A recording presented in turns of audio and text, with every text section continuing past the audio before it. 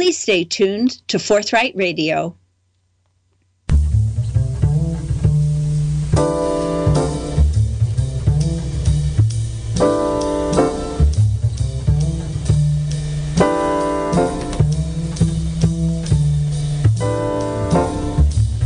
Welcome to this Forthright Radio for November 4th, 2020.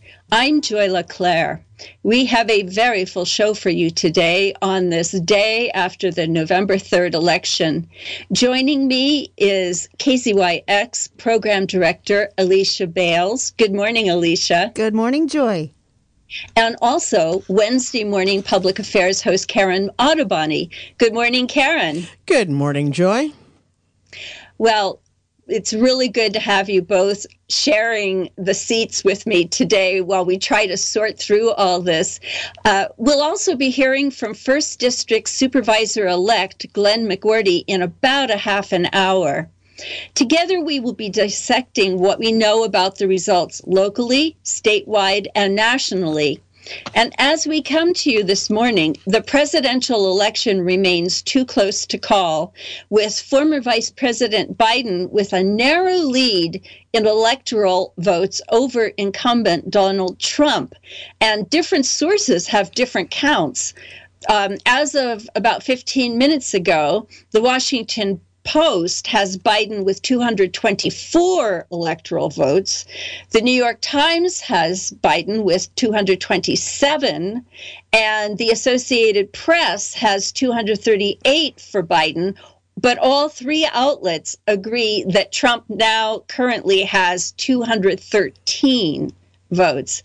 And likewise, the control of the U.S. Senate is also too close to call. And the AP is currently showing that the Democrats have 47, what they're calling votes, and the Republicans also with 47. But the Washington Post agrees they're tied, but puts it at 45 to 45.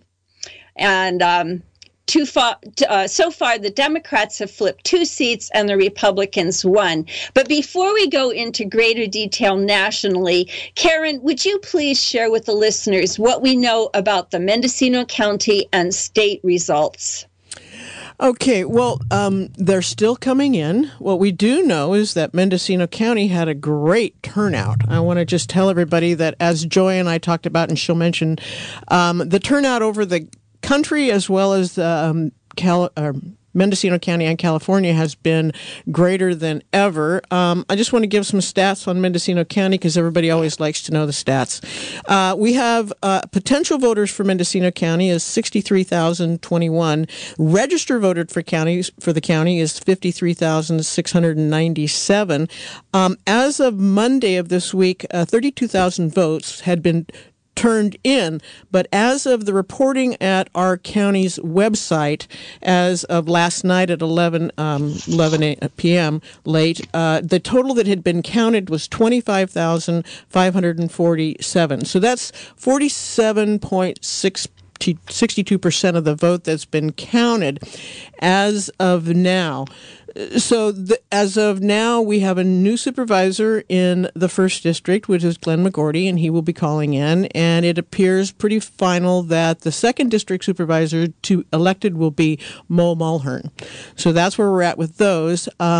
Once we get back to my section, unless you want me to do it now, I can read down all the propositions and stuff that happened in the county. Go for it. Do that. Okay. The other thing is I didn't know if we wanted to talk about some of the details about, we still have voting counting coming in, but some good trends have been set. So do we want to get down into the Point Arena High School districts and those kind of things? Maybe we can do that later. But so proposition-wise, because there was some hot proposition ballot measures, for Mendocino County, Proposition 14, it looks like it's a yes in Mendocino County, and it's still undecided at the state level. Proposition 15 is a yes in Mendocino County in the state level. Karen, yes. Would you just very briefly remind listeners what each of the propositions is about as you mention these? Okay, so Proposition 14, that was the medical research, stem cell research in Mendocino County that won. At the state level, there's only 72% of the state level that's been reported, so we still got 28% left to come in. But at the state level, that's running at a yes, but hasn't been declared yes. Proposition 15, which was the commercial changing the commercial property tax, that was for, they label it as for schools and that kind of thing. That in Mendocino County won. Yes, a substantial yes vote. At the state level, it's still undecided, but it's running at about 52%. Proposition 16, that was the end of banning a diversity ban. They wanted to end that. That is running at in Mendocino County, that was 16 was a no vote, to be honest with you, and it's running no at the state level, not decided yet. Proposition 17, which is to restore vote for former felons, that in Mendocino County is a no, and at the state level, it's running as a no also. That hasn't been declared, but that's got 50. It's opposite? Yeah, the felon vote is actually winning statewide. I'm not looking at Mendocino County, but according to the Washington Post, restoring voting rights to former felons is running at 59%. I missed one. Sorry about that. That's actually one of our glimmers of good news. That's one of the glimmers. So I don't want to let that go. I'm going from computer to paperwork here, so I got to get them closer together. So yes, the former restore felons, which is Alicia's going to keep me on top because she's got her computer going at the same time. We got so many numbers coming in, folks, for you. Okay, Proposition 17, restoring former felon votes was a yes at the state level, a yes at Mendocino County level. Proposition 18, which was allowing 17-year-olds to vote in the primaries, that's running at a yes in Mendocino County, a no at statewide. It's not been declared, but that's the trend. Okay, we're talking trends here. Okay, Proposition 19, which is the change for property tax rules for seniors and inheriting houses and that kind of thing. That was a yes in Mendocino County, and that's running at a yes but not declared at the state level. Proposition 20, which was stricter parole and sentencing, that was running, that's definitely a no at Mendocino County level, and that is a declared no at the state level. Okay. Proposition 21, which was local government rent control, was a definite no in Mendocino County, and it is a definitive no statewide. No? Yes, that's correct. I'm just shaking my head. Oh, she's. Well, I'm watching to see if she's shaking her head because I'm wrong or because we're just disappointed. You're absolutely right. But, okay, all right. That one's that's a hard one. Okay, so rent control. All righty. So then we go from the rent control. That was Proposition 21. All right, so Proposition 22. Now, let me state this spending for this proposition, which is Uber contract labor. The yes on this or no on this proposition spent the most money ever spent on any proposition in the United States. All right? And it worked. They got a Proposition 22 is a yes. So that kind of defeated the whole thing that the Senate had done. So that's it was a no for Mendocino County and a yes at state level, and that has been declared a winner. So there you go. Right. So Uber and Lyft drivers will continue to be able to drive as contract workers rather than as full employees. Being employees, as they tried to do in the state legislature with AB 5. Right. That was in the legislature, and that got defeated by the voters and by money. Sorry, my opinion only, which everybody in Mendocino County that knows me is that this is my opinion. It has nothing to do with the station or anybody else around here. Okay. All right. So then we go to Proposition 23, which was the dialysis clinic standards. That went down no in Mendocino County, and it's been a declared no at the state level also. Proposition 24, which expanded consumer privacy, that was a yes in Mendocino County, and at the state level, they haven't declared it, but it's running a yes at 56%. Then we have the last Proposition 25, which was dealt with cash bail, replacing cash bail. That was a yes in Mendocino County, and that has not been declared, but is running at 55% no at the state level. So now we know how Mendocino County compared to the state on the propositions. There we go. Yeah. Well, that was quite the rundown. Thank you so much. Alicia, did you want to make any comments on what Karen just told us? Well, a couple of these races where Mendocino County came down much more progressive than the state, I think a lot of us are scratching our heads about how many of the affirmative action ban and the rent control and the cash bail propositions went down. They lost, and in a state as progressive as California, it's like, how do we make sense of that? But the other thing is, Mendocino County, these first returns show Joe Biden ahead 75% to 20-something% for Trump. We are an extremely blue county, even though sometimes it may not feel that way. Extremely blue. And that's just reinforced by the fact that Mendocino County did, in fact, come out in favor of several of these more progressive propositions. Well, and that's been the trend over the years. I've been watching the propositions now. I don't want to say how many, but that has been the trend when you compare the state level with the county's level of yes and no's. Mendocino County does run progressive. As I say, we live in a double bubble. So, yes. Yes, I quoted you last night during the national coverage. Did you? Yes, the double bubble. And it's interesting because if you look at the state map for the state ballot propositions, the east side of California, the rural east, is very red. Yes. And so we are a rural county as well, but we're in the blue part of the rural part of Northern California. So, I just think that's really fascinating. And well, as they say, it's the left coast rural. And well, I would like to share some of the national initiative results. And here's a headline that many of our listeners will find heartening, I predict. 1 in 3 Americans now lives in a state where recreational marijuana is legal. New Jersey, Arizona, and Montana passed measures to legalize adult use marijuana, and South Dakota became the first state to authorize both medical and recreational sales at the same time. So there is that, and this is where you will be happy that I got up at 3:00 this morning to go through the minutiae.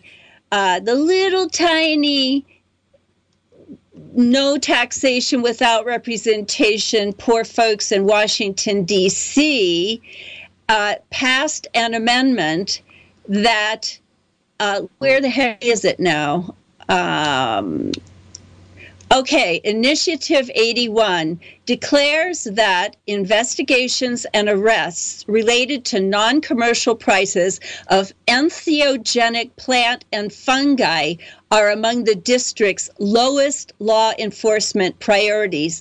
And it passed with more than 76% of the vote. Now, if you're like me and you had to look up what entheogenic plants and fungus means, it's any plant or fungus of any species in which there is naturally occurring any of the following substances in any form which would cause such plant or fungus, blah, blah, blah. Anyway, it's things like psilocybin and mescaline and psilocin and things like that. So there is that. And let's see, there are quite a few other interesting. So Oregon passed measures 109 and 110. And these are unofficial results, but they're leading by very large margins. So 109 is psilocybin mushroom services is the name of it.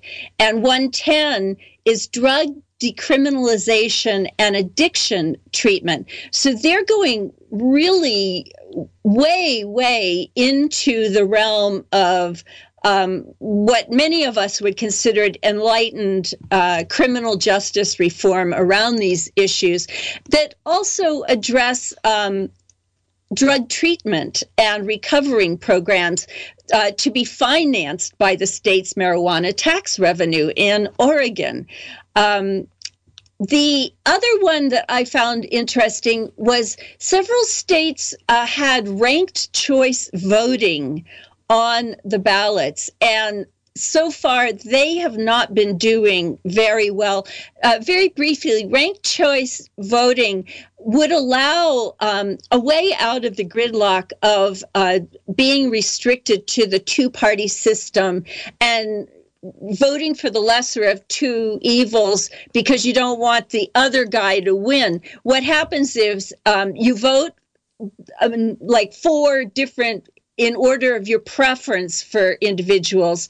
If none of the candidates receives 50% plus one, then whoever your second choice was becomes your first choice, et cetera, down the line. They have it in Maine, and it'll be very interesting to see how it turns out because of the hotly contested Senate race there with Susan Collins. And although that race has not been decided yet, Susan Collins actually is prevailing at this point as we stand, but she has a long way to go, actually. Here we are. I'm just all over the map here, but I wanted to let you know about the House of Representatives. The Democrats had hoped to gain 15 seats. Turns out they have lost, according to the AP, they have lost at least 7 incumbents. That's as of Wednesday. And with only gains were 2 in North Carolina seats vacated by GOP incumbents after a court-ordered remapping made the districts more democratic. You may recall that court action. As things stand about 20 minutes ago, the New York Times is listing the Democrats with 195 seats, the Republicans 185. So that's much closer than before yesterday. The Washington Post gives the Democrats only 176 to the Republicans 169. They declare that there are 218 that are undecided. Politico gives the Democrats 193 and Republicans 185. So they're closer to the New York Times list. And some of the Republicans who have won races are extremely conservative, such as Representative Lauren Boebert, who won the Colorado House race. You may recall her as being the woman who walks around with a Glock strapped to her hip. She has won a race in a district that, according to the AP, is the size of the state of Pennsylvania. So that's really something. Then let's see. Republican Maria Elvira Salazar defeated Democrat Donna Shalala for a House seat in Florida. Republican Representative Ashley Hinson defeated the Democratic incumbent Abby Finkenauer in northeastern Iowa. Oklahoma Republican defeated one-term Congresswoman Kendra Horn. She was part of the Blue Wave in 2018. A lot of these changes were from the Blue Wave in 2018. Let's see, on and on down. Again, in Miami-Dade County, Republican Mayor Carlos Gimenez overturned the new freshman Democrat, Demi Mucarsel-Powell. So those 2 Southern Florida votes returned to the Republican fold. And in examining the elections across the country, it really does seem that the places where incumbent Donald Trump took the state, his coattails were very, very, very sticky for the down ballot people. That was certainly true here in the state of Montana, where the incumbent Republican Senator's freshman Steve Daines defeated very popular 2-time Governor Steve Bullock, who had prevailed in 2016 during the 20-point lead by Donald Trump. He has lost to Steve Daines. Steve Daines' former partner in their high-tech firm in Bozeman, Montana, Right Now Technologies, which they sold, 2012, something like that, to Oracle for about $2 billion. His partner, Greg Gianforte, who listeners may remember was the guy who slugged the Guardian reporter the night before the election in 2018. What a prince. Yeah, well, he defeated the incumbent lieutenant governor for the governor's race. And then the Republican auditor of the state, Matt Rosendale, has defeated Kathleen Williams for the lone. We only have one congressional seat here in Montana, and so all three are now Republican. I can take a little break if somebody wants to make any comments on what we've said so far. Right. It sounds like Montana is another one of those contradictory states, because while you had a bloodbath with a full-on red wave in Montana, you also legalized marijuana. Yes, I think marijuana is not a left-right thing anymore. That's the impression I have. When states like South Dakota go for it, you know what I mean? Yeah, I bet there are a lot of issues like that across the country that there's pretty much broad agreement on, whatever side of the political spectrum you are. I think maybe not a lot, but a handful of issues like that. Well, one of the things that's interesting, and thank you, Joy, from coming from Montana, it gives us another insight, is that Michael Moore had said, I don't know, a year and a half ago, that if you got marijuana on the ballots in a lot of these states that had been red, it might pull some of the blue vote to the polls because of the whole marijuana issue being so generally accepted on both sides of the parties. So I guess that didn't work in Montana, it sounds like to me, because it was on the ballot, yet it went really red. So some of these philosophies or suggestions on how you bring voters to the table, that didn't pan out, I guess. We should look at some other states, but at least in Montana it didn't work. How's that? Well, I think it's an out-of-date assumption is what I'm saying. I don't think it's any longer. I think there are plenty of right-wing people that like to smoke pot, is what I'm saying. Okay, so it's not going to bring out a blue and they wave. Don't want. And you know what? I think that among the arguments that are made, and certainly was made in Montana, there's two. It would alleviate some of because it'll be taxed. It'll alleviate some of the problems that the state has providing services. And then the other one of we don't want to be spending our tax dollars prosecuting people and locking them up. And so it's a fiscal argument as much as it is like a lifestyle argument or something, you know? Interesting. So it's not a social argument, it's a fiscal argument. That makes sense. It's much less, much less of a social argument. I mean, there's still plenty of people that, and the no on that ballot initiative. I understand we have Supervisor-elect Glenn McGourty on the line. Let's invite him into the conversation. All right. Good. She's doing that. Yeah, and at some point here, we'll be talking to Glenn McGourty. At some point in the next week or so, I'm sure we'll get Mo Mulhern on the air also to talk about her district win. I do want to say that, as everybody would assume, because we are progressive, Mendocino County did reelect Jim Wood, and so that's gone ahead. There's some local initiatives and that were happening. Let's see, Potter Valley. Let's start with Point Arena. They had the high school district governing board, and there were supposed to be the top 3 people there.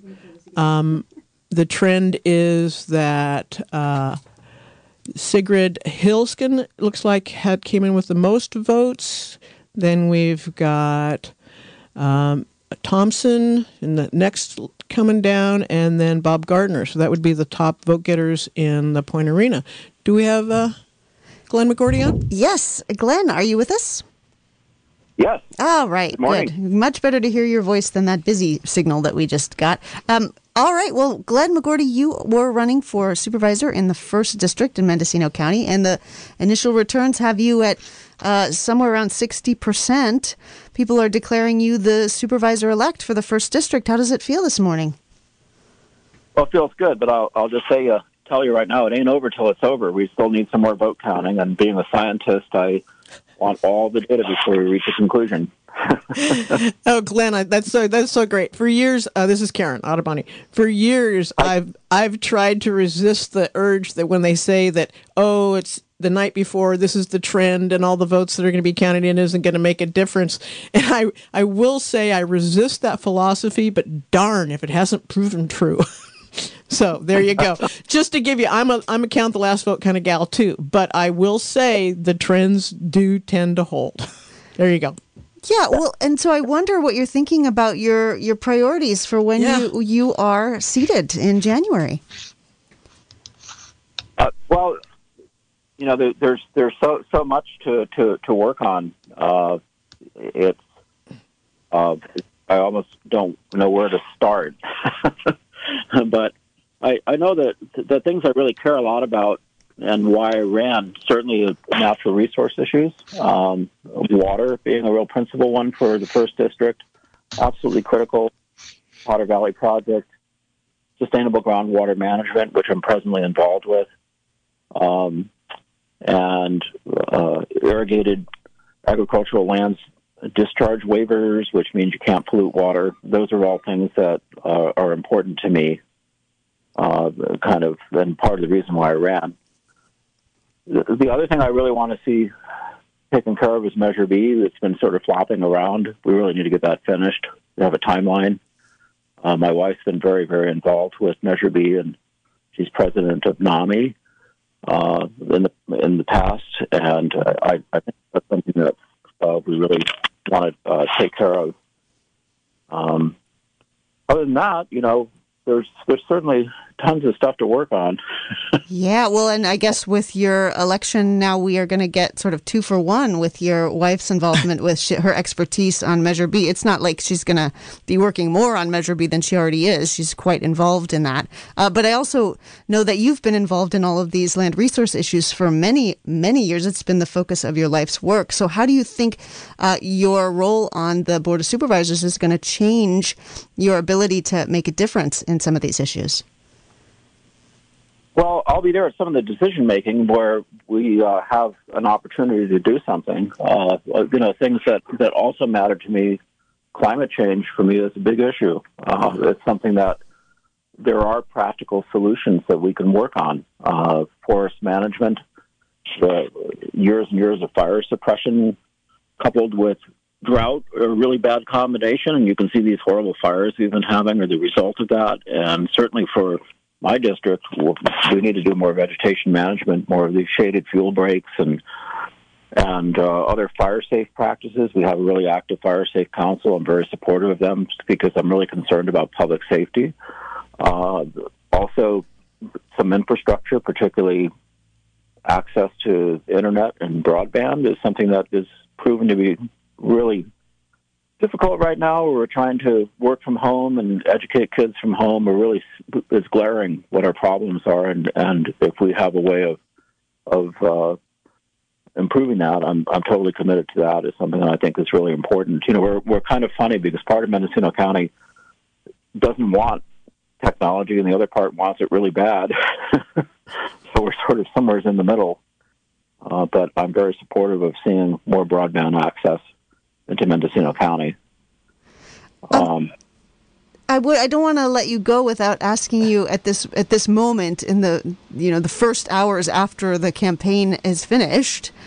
How would you reflect on your campaign for supervisor? We're talking with Glenn McGorty, who is apparently the supervisor-elect for the 1st District here in Mendocino County. It has been a pretty amicable campaign, I have to say. Most people that I talked to thought both of the candidates were exceptional and would have been pretty pleased to have either one of you ascend to the Board of Supervisors. So we congratulate you. How would you look back on this campaign and how it went? Well, first of all, I had an amazing team behind me working with me. So I had a campaign steering committee that really were pretty streetwise and pretty helpful, and that included Jerry Harris, Carol Hester, Tom Lydon, Fontaine McFadden, and my daughter Carolyn, and my son-in-law Ben, who are both graduates of the Kennedy School of Government from Harvard. So they had some good ideas.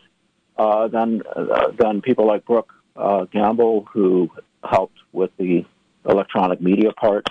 That really helped a lot. And then this amazing broad coalition of people. I've never, in my whole time in Mendocino County, see so many different kinds of people back me. Everybody from John Mayfield, who's a local businessman, to John Sakowitz, who was a candidate. Everybody from Farm Bureau to the Sierra Club and Willits Environmental Center.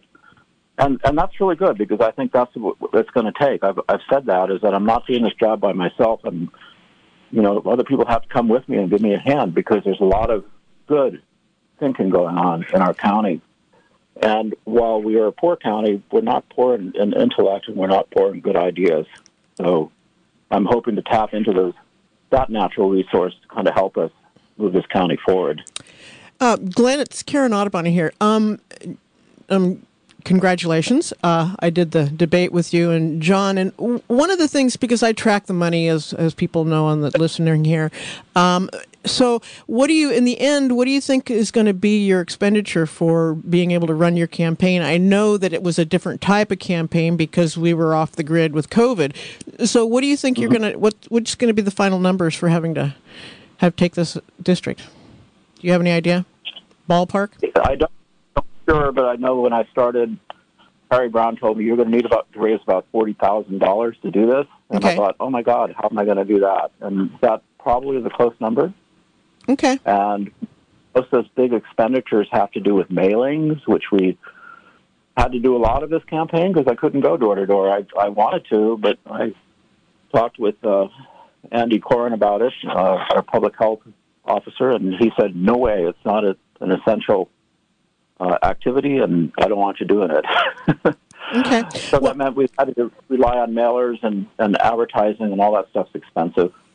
It is. I've been just tracking it. So I've been tracking over the years what it takes and the increase in the cost to run for a supervisor's position. So thank you for enlightening us on that. Right, and I imagine that those concerns about COVID are going to continue to be top priority for the Board of Supervisors here in Mendocino County. I'm so encouraged to hear you talk about climate change and the coalition that has supported you with that being one of your top priorities of Mendocino County, really grappling with what practically needs to be done on the ground here in order to get us both ready for the effects of climate change and also hoping to mitigate some of the climate changes themselves with some of the resources that we have here that can play a role here on the global scene, namely our forests. Yeah, and I think just to put in, I think a lot of that, Glenn, is going to be preparation for the communities to deal with climate change. I will tell you flat out, I've had my property for 36 years, and for the first time in that year, my spring, which is the headwaters, has gone underground. So I think it's going to be an issue of us preparing our communities. So thank you for being there. Yeah, well, and I'm sincere about that, and I think that we can do things. We don't have to sit on the sidelines and wring our hands. I mean, I've been active with the Healthy Soil program that California Department of Food and Ag's been promoting, of trying to sequester more carbon in soil, and I've been involved in research that looks at where is carbon sequestered in a farm landscape. So we know a lot, so we have to put those practices to work. And are you willing to talk to us here at KZYX about all of these practices and these ideas? We sure would love to hear from you. Oh, yeah. We want to get you on the air for many, many times coming up in the next 4 years. Always. You guys have my phone number. Oh, that's I don't know if that's a good thing to say to me, but thank you, Glenn. We will be talking. All right, Glenn McGorty, Supervisor-elect for Mendocino County's 1st District in Talmadge, Redwood Valley, and Potter Valley. Thank you so much, and congratulations. Thank you again. All right. Well, that was very good to hear someone with values that we three at least share. And I too am very concerned about the ramifications in terms of climate change that the tendencies that this election are showing us. And a reminder, today is the day the United States is officially leaving the Paris Climate Accord. And whether or not Biden ultimately prevails or Trump ultimately prevails, that is today a fact. And insufficient as those accords are, they were at least a unified agreement in a direction to mitigate climate change. So we could get very, very depressed considering that. But I do want to let some listeners know about some bucking of trends. The so-called squad of 4 women who were elected in 2018 to Congress and who Mr. Trump has been virulently aggressive in castigating, each one of them has been reelected by astounding majorities. Ilhan Omar, 64% of the vote. Rashida Tlaib, 76.9% of the vote. Wow. Alexandria Ocasio-Cortez, 68.8% of the vote. Ayanna Pressley, 87.8% of the vote. Wow. Whoa. Yes, go women. There's that. And also transgender rights and gay rights. Mondaire, let's see. I don't have my facts down too well. In New York, Democrats Mondaire Jones and Richie Torres are set to become the first 2 openly gay Black men elected to Congress. And so, stay tuned to watch that. And I've got too many notes here, so I can't, where the heck is this? But the first transgender woman has been elected hold on. Sarah McBride makes history as first openly trans, this is state senator, not to the DC Congress. But still, that is quite an historic election in Delaware. So Joy, because you're watching the minutia of the national a little bit better than I have, and I think more will be coming out. But what I'm seeing is that it seems like the progressive agenda or the progressive candidates are winning at the state levels, not maybe so much at the national levels for senators and House of Representatives, but at the state levels for their legislature, it seems like we're getting a little bit more diversification in our elected officials. Is that what, are you seeing that trend, having looked at it all night? Here and there, I think that is true. The Democrats have been notorious over decades for ignoring the state houses. And I think they are, within the last few years, realizing the foolishness of that point of view. And this was especially important in 2020 because this is the year whoever gains control of state houses will have control of redistricting, which occurs every 10 years after the results of the census. So we'll have to keep our eye. I have done some minutiae, but I mean, my goodness, not enough. And furthermore, things aren't final in many places. So as you say, we do have to keep our eyes open on that. But I do want to talk about some of the incumbents who have been booted out of Congress. And this is according to Politico. Not surprising, Senator Doug Jones, Democrat of Alabama, who took on Jeff Sessions' former seat. He's been he's lost to the coach, Tuberman. Arizona Republican Senator Martha McSally has lost her seat. Colorado Senator Cory Gardner, Republican, lost to Hickenlooper. We've already mentioned representatives in Florida. They lost their seats. In Minnesota, Representative Colin Peterson, Democrat, he lost his seat. Now, he's a very conservative Democrat, and he even voted against the impeachment. But nonetheless, he lost his seat to the Republican. In New Mexico, Representative Xochitl Torres Small lost his seat, and in South Carolina, he's a Democrat, and in South Carolina, Representative Joe Cunningham, also a Democrat, lost his seat. So, and one more thing we have to talk about is the Georgia Republican QAnon believer who ran on QAnon, Marjorie Taylor Greene, has won her House, as was predicted, because it's a gerrymandered seat, very reliably Republican. So those are the updates. Oh, a couple of more initiatives I wanted to mention.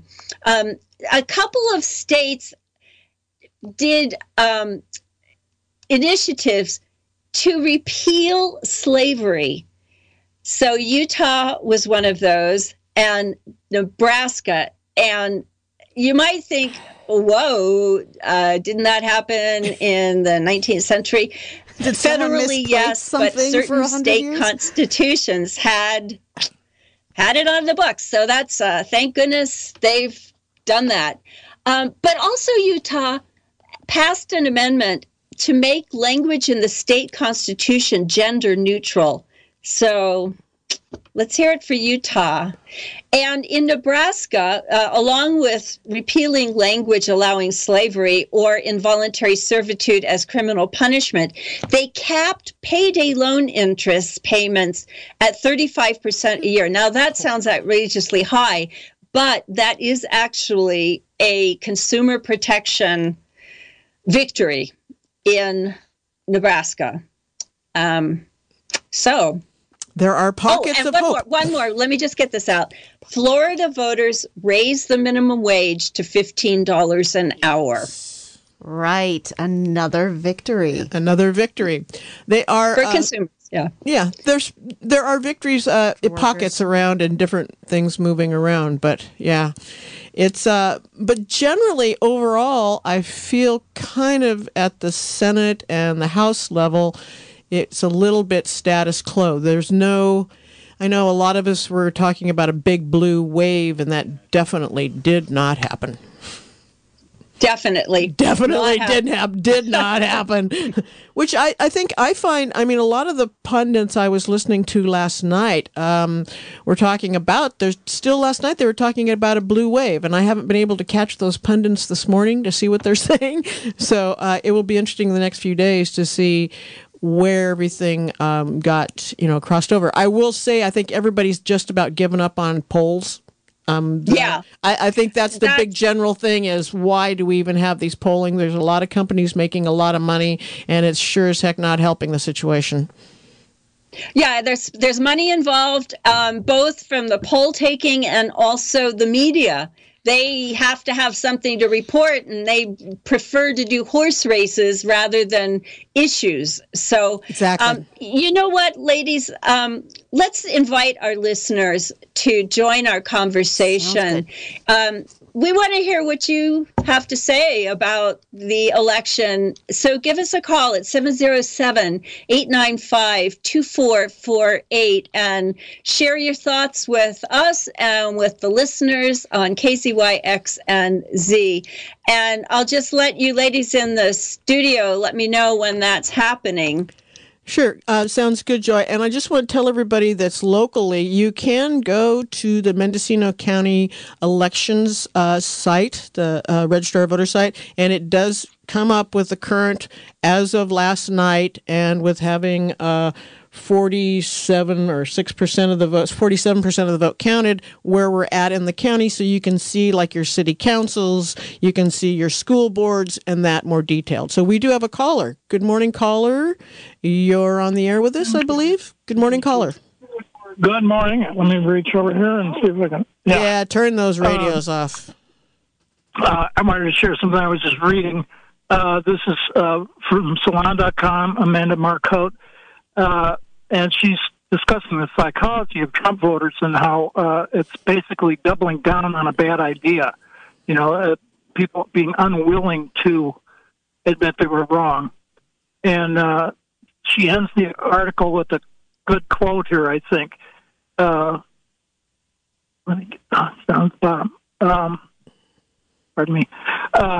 But this is where we are, chewing our fingernails and praying that small shifts in the margins save us. Because 44.6% of our country would rather burn the whole thing to the ground than admit that the liberals had a point. Even if Joe Biden pulls this out, this country remains in real trouble. Thank you. Bye-bye. Well, that reminds me of a saying that's attributed to Mark Twain. It's easier to fool a man than to persuade him that he has been fooled. All right. And we're going to get another caller on, I believe, right now. Good morning, caller. You're on the air with us. Good morning. Good morning. Good morning. I just want to comment on the super spreader event at the East Wing during the ridiculous attempt to rally a coup. It's just astounding to me. I'm the foolishness of that event, and what is most likely to come of that in terms of the spread of COVID within the ranks is just astounding.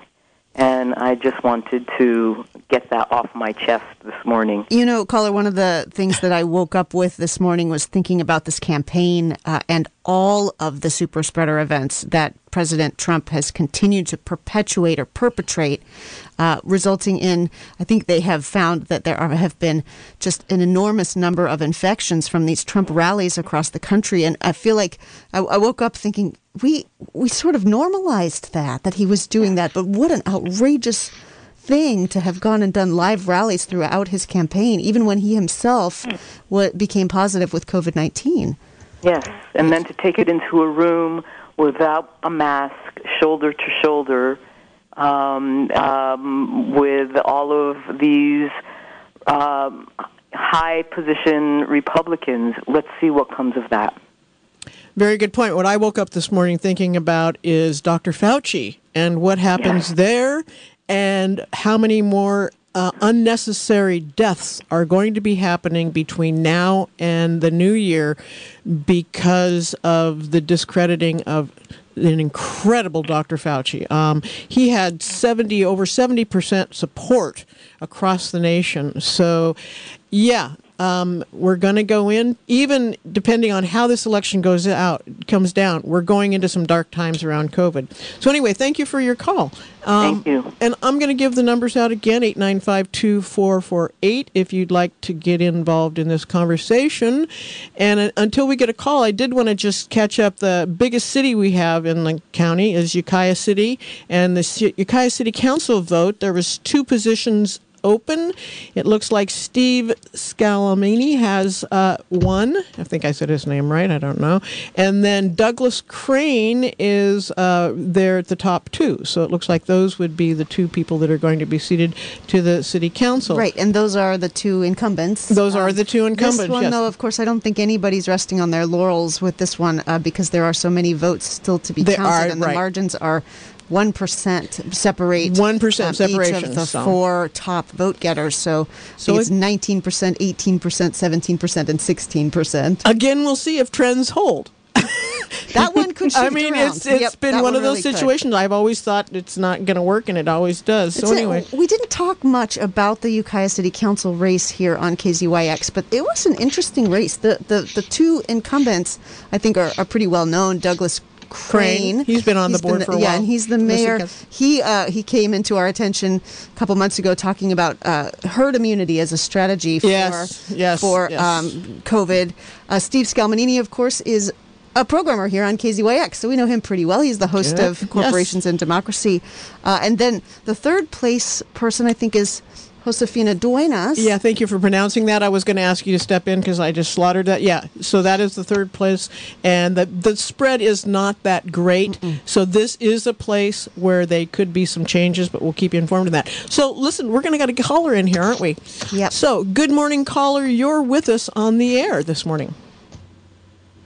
Yeah, thank you guys for the show and taking my call. I remember right after Trump was elected the first time, there was a radio program in the morning, and I remember people calling in and crying, literally emotionally distraught and in fear. And I hope we don't have to go through that again. I did want to share something that disgusts me every single time that we go through an election cycle is there's this discussion on NPR with talking heads from Republican side and Democrat side, but mostly the Republican side really disgusts me because they keep saying, well, we need to cater, how do we get the Mexican vote? How do we get the African-American vote? And they don't realize that the issues are that they're inhumane and that they are, by their very talking points day in and day out, saying things and making decisions that are marginalizing people.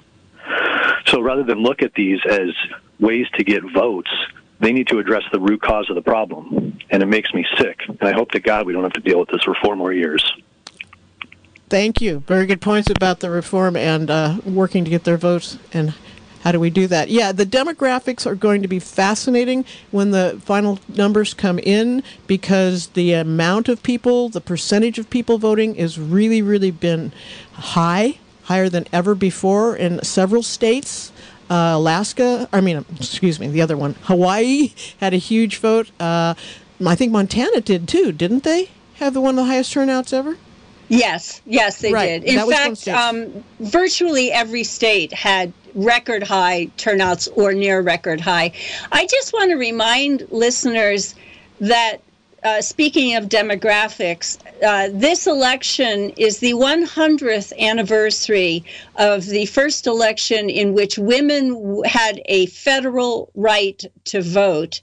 And some of the, like, as the caller was calling talking heads, there was anticipation that Trump was going to be trounced by suburban women, and I don't think that it could be this close if that prediction had proven to be true.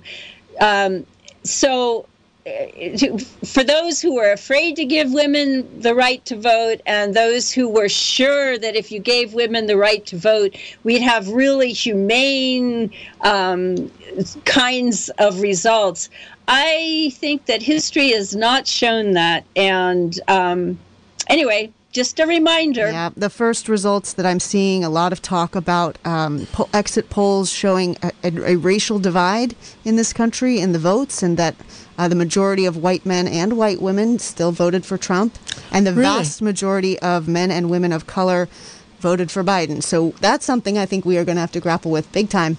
Yeah, and I'm really curious to see the demographics and the voting patterns of the new voters and the people that stepped up and did vote. It seems, my gut feeling is it's pretty much going to remain the same, split that we've seen in the past elections. So unfortunately, it's that. But you know what? I know we're not going to have any time to take any more callers, but thank you for whoever's trying. But we are going to open up the phone lines at 3 o'clock this afternoon. It's going to be a whole hour of open lines. We can just have a community discussion. You can call in with your thoughts. We might know more. We might know her by then, but I just want to take a minute because I know Renee just came in and posted it. We have about 1 minute. We have a silent drive, folks, and if you've enjoyed hearing all this incredible coverage that we've brought to you, we need to bring some money into this station. We were in the middle of a silent drive, and we've got $50,000 that we brought in with 538 donations, but we want to get you involved in the community here. So if you can go to our website, www.kzux.org, and push the donate button, okay, or you can, I'm just getting a high sign for time left, or you P.O. Box 1 in Philo, or you can call in today at 895-2324. But we do need you to get involved in helping support this station because that's how we stay on the air, and that's how we are able to bring you these incredible programs. We got Joy from Montana, we got me here, we got all kinds of great programming that you get to hear. And this afternoon, you're going to get to have an hour for open line discussion. So step up to the plate. And I would just like to add that the views and opinions expressed on Forthright Radio are those of the speaker and do not necessarily represent those of this station's staff, its members, board of directors, or contributors. And that's your call, listeners, to contribute. I couldn't have put it better than what Karen just said. And Karen, thank you so much for coming in this morning and joining us to share what's going on locally and statewide. And Alicia, thank you also for all that you do for the station and for me as a programmer. I really appreciate it. Do you have any final words, Karen? Nope. Just stay tuned, donate, and